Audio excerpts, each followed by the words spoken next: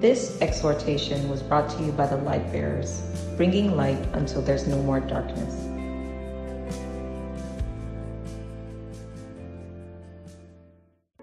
The mercy of God is God's compassion. When we say that God is merciful, we mean that God is compassionate towards us. When we talk about God's mercy, we are talking about God's kindness towards us. When we talk about God's mercy, we are talking about God's steadfast love, God's loving kindness towards us. The Bible says that His loving kindness is better than life. That is what He's talking about, the mercy of God. That is what God's mercy is. He calls it the loving kindness of God. And the Bible says it is better than life. So today I'm going to talk to us about God's mercy, about God's compassion, about God's sympathy, God's kindness towards us. I'm going to be talking about God's faithfulness towards us, God's steadfast love. So we're going to be talking about God's mercies today. Now, I've defined the mercy of God as God's compassion, God's kindness towards us. I've defined it as God's sympathy towards us, God's pity towards us, God's steadfast love, God's faithfulness towards us. And the Bible also refers to it as God's loving kindness that is better than life. Now, talking about God's mercy, Ephesians chapter 2. Book of Ephesians chapter 2 from verse 4. Ephesians chapter 2 verse 4. We're going to read from verse 4 to 6. Ephesians chapter 2 verse 4, the Bible says that, but God, who is rich in mercy, for His great love wherewith He loved us. Ephesians chapter 2 verse 4, the Bible says that, but God, who is rich in mercy, for His great love wherewith He loved us, even when we were dead in sins, hath quickened us together with Christ. By grace ye are saved. Verse 6, it says, and has raised us up together and made us sit together in heavenly places in Christ Jesus. So Paul, writing to the church in Ephesus, in Ephesians chapter 2 verse 4, Paul says, but God, who is rich in mercy. So the first thing that Paul says in Ephesians chapter 2 verse 4 is that God is rich in mercy. In other words, God is abundant in mercy. God abounds with mercy. God is worthy in mercy. In other words, that means God's mercy is overflowing. He says God is rich in mercy, for His great love wherewith He loved us. Now, what Paul is trying to say there is the fact that it is because of God's mercy that the love of God was able to reach us. He's saying that it was because God was compassionate towards us. That was why we were able to experience His love. How did we experience His love? It explains in verse 5. He says, even when we were dead in sins and trespasses, He quickened us together with Christ. And in verse 6, He says, He raised us up together and made us to sit together in heavenly places in Christ Jesus. So Paul is saying that God is rich in mercy, for His great love wherewith He loved us. So the reason why we know the love of God today, how did God express His love towards us? The Bible says in John chapter 3 verse 16, it says, for God so loved the world that He gave His only begotten Son, that whosoever believeth in Him should not perish, but have everlasting life. So the way through which God expressed His love towards us was by sending His Son Christ Jesus to die on the cross for our sins. And when He died, Paul lets us know in Ephesians 2 verse 5 that we died with Him. And in verse 6, he says we were raised together with Christ. And now we are seated together in heavenly places in Christ Jesus. But Paul lets us know that the reason why we could experience this love of God was because of the richness of God's mercy. Was because God is rich in mercy. So Paul says God is rich in mercy, for His great love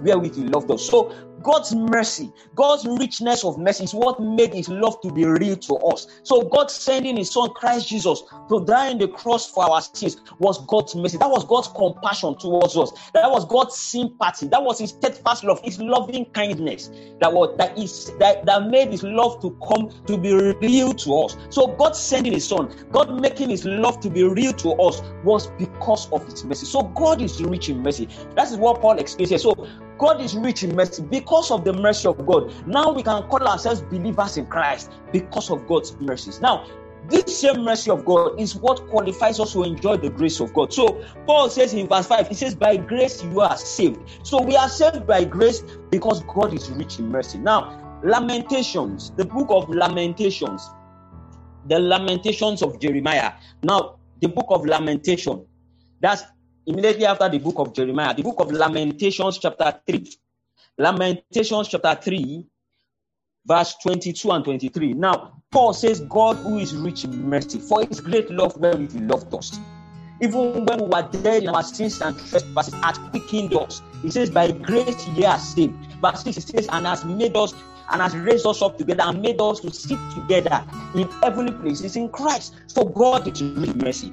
He sent his son Christ Jesus to die for our sins because of his mercies, because he is rich in mercy. Now, look at what the Bible says in Lamentations chapter 3, verse 22 and 23.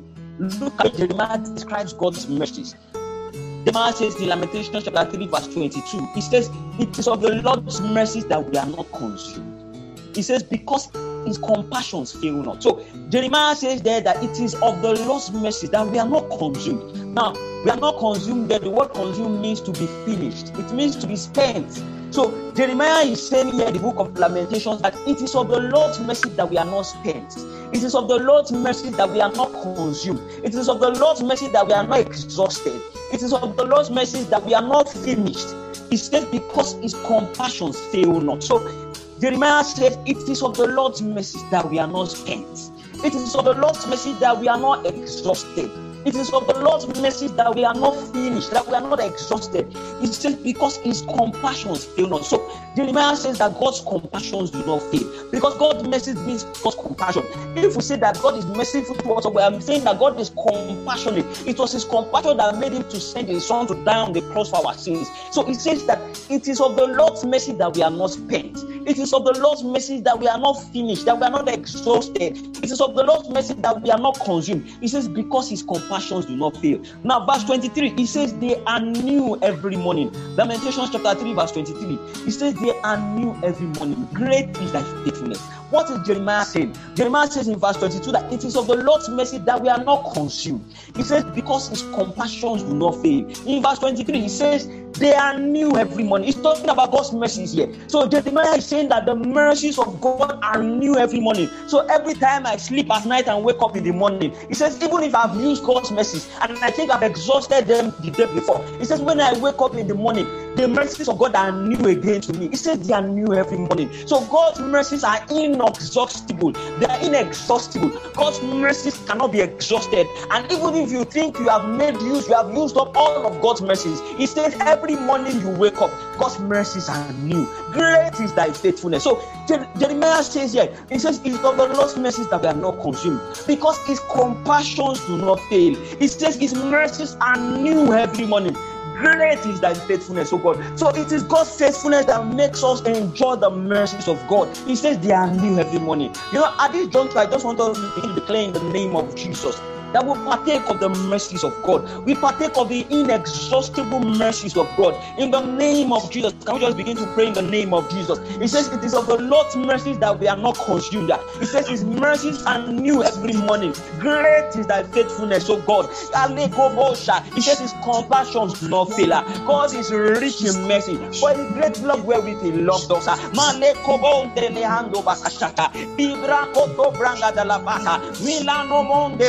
He says it is of the Lord's mercy that we are not consumed. It is of the Lord's mercy that we are not exhausted. It is of the Lord's mercy that we are not finished. It is of the Lord's mercy that we are not exhausted. We are not spent. He says that his compassions fail not. God's compassions do not fail. God is compassionate towards me. He's compassionate towards you. God sympathizes with you in every situation, in every circumstance. God's compassions do not fail. His mercies are new every morning. Every night I wake up and every night I sleep and wake up in the morning. He says God's mercies are newer. God makes his mercies new unto me. I cannot exhaust them. Every morning I wake up, he says his mercies are newer. His mercies are new every morning. Great is thy faithfulness, oh God. God's mercies are inexhaustible. Every day they are newer. They are new every morning. Great is thy faithfulness, oh God. It is of the Lord's mercies that we are not consumed. God. His mercies are so great. Oh, his faithfulness is so great. His mercies are new. Thank you, Lord Jesus. Hallelujah. Psalm 103. Psalm 103 verse 4. Psalm 103 verse 4. Look at what the Bible says about God's mercies. Oh, God's mercies are new. God's mercies are so great. Psalm 103 verse 4. Look at what it says from verse 1. Let's start from verse 1 of Psalm 103. The psalmist says, bless the Lord, O my soul, and all that is within me, bless his holy name. He says, bless the Lord, O my soul, and forget not all his benefits. Who forgiveth all thine iniquities, who healeth all thy diseases, who redeemeth thy life from destruction. He says, who crowneth thee with loving kindness and tender mercies. That's where I'm going to. Psalm 103 verse 4, the B part. Psalm 103 verse 4b. He says, who crowneth thee with loving kindness and tender mercies. So God crowns us with loving kindness and tender mercies. He crowns us. In other words, we wear his tender mercies and his loving kindness like a crown. Everywhere we go to, in every circumstance, he says he crowns us. He encircles us. He protects us with his loving kindness and his tender mercies. God's mercies are so great. They are so new. He says he crowns us. So we wear his mercies like a crown, his tender mercies and his loving kindness. That's why he says his loving kindness is better than life. God crowns us with it. He crowns us. We wear it as a crown. His loving kindness and his tender mercies. Now, you see, God's mercies have been made available towards us. The reason why believers in Christ sometimes get exhausted in their walk with him is because people have rejected God's mercies. People prefer to go about to try to establish their own righteousness. People are going about trying to establish their own self-righteousness. People have not submitted to God's righteousness. And that's why many times, even when people are great men of God, that is why they fall. They fall because people have not learned to enjoy God's mercies. God wants us to partake of his mercies. God wants us to partake of his tender mercies. Now, Hebrews chapter 4. God wants us to partake of his tender mercies. He says we wear it as a crown. We wear it as a crown. Hebrews chapter 4, verse 15 and 16. Now, it is God's will that we partake of his mercies. God wants us to enjoy his mercies. But you see, a lot of believers do not enjoy his mercies because of self-righteousness. Self-righteousness is what makes you believe that you can do everything all by yourself. It's what makes you believe in your own strength. But you see, a man that knows God's righteousness will always submit himself to God's mercies. He knows that it's not about him. He knows it's all about him. It's all about Christ Jesus. So he knows that, whatever situation I find myself, all I need is God's mercies. Because his mercies are new every morning. Now, Hebrews chapter 4, verse 15 and 16. Look at what the Bible says here. It says, for we have not an high priest. Hebrews chapter 4, verse 15 and 16. It says, for we have not an high priest, which cannot be touched with the feeling of our infirmities, but was in all points tempted like as we are, yet without sin. Verse 16, it says, let us therefore come boldly unto the throne of grace, that we may obtain mercy and find grace to help in the time of need. What is he saying here? I told you earlier, I said the reason why many believers get exhausted, the reason why many believers get consumed, get spent, is because they have not learned to enjoy God's mercies. They have not learned to partake of God's mercy because of their own self-righteousness. Now, look at what it says here. In verse 15 of Hebrews chapter 4, it says, we do not have an high priest that cannot be touched with the feeling of our infirmities. Now, that high priest is talking about Christ Jesus. He's saying that we don't have an high priest that cannot feel our weaknesses. We do not have an high priest that does not know what we feel, what we go through every day. He says that he knows our weaknesses. He knows our infirmities. He says he was in all points tempted like as we are. He was put to test like as we are, yet without sin. He went through trials, sufferings like as we are, yet without sin, yet without going back unto unbelief. Now he goes further in verse 16. He says, let us therefore come boldly unto the throne of grace, that we may obtain mercy. Now stop there. The Bible says, let us therefore come boldly unto the throne of grace, that we may obtain mercy. You will not see anywhere in the New Testament where the Bible says we should plead for mercy. You will not see it anywhere. Or where the Bible says we should ask for mercy. There is no place in the New Testament after Christ came where the Bible says that we should ask for mercy. What you will see is that we obtain mercy. Now, the word obtain means to seize it for yourself. The word obtain means to catch it. In other words, it says that let us therefore come boldly unto the throne of grace and seize mercy for ourselves. Let us catch mercy for ourselves. Let us receive it for ourselves and find grace to help in the time of need. Why? Because you see, as believers in Christ, as far as we are men on this earth, we will always need God's mercy and God's grace. We will always find ourselves in situations where we will be in a time of need. There will be times where there will be so much urgency. You will need the intervention of God. And at these critical times, the Bible says, come boldly. Now, notice it doesn't say, come unto the throne of grace. It could have just said, let us therefore come to the throne of grace. But no, it says, let us therefore come boldly. Let us come boldly because God knows that for many people, the reason why they will not be able to come onto the throne of grace to obtain mercy is because of guilt, condemnation. People feel condemned, and that condemnation weighs them down. So at critical times of their lives, at times when they need God's intervention, instead of them to get up and go boldly to the throne of grace and obtain mercy, they begin to chicken out. They can't come with boldness. And you see, once they find themselves in such situations, the devil begins to cheat them. The bigger devil begins to suppress and oppress them. But the Bible says that we do not have an high priest that cannot be touched with the feeling of our infirmities. It was not better like us. We are yet without sin. So he says, let us therefore come boldly. Let us come with confidence unto the throne of grace. And it says, when we get to the throne of grace, the first thing we should do is to obtain mercy. Seize mercy for yourself. Catch mercy. You see, nobody's going to give you mercy. You know, a lot of times as believers, we pray and you hear believers pray and they say, oh, Father, we ask for mercy. God, you are not going to enjoy God's mercy because you are asking for it. The scripture says, let us come boldly to the throne of grace, obtain mercy. It doesn't say you should ask for it. It doesn't say you should plead for mercy. It says obtain it. In other words, if I find myself in a critical situation and I need God's intervention, scripture says, come boldly to the throne of grace, obtain mercy. Seize mercy for yourself. Catch it for yourself. Obtain it.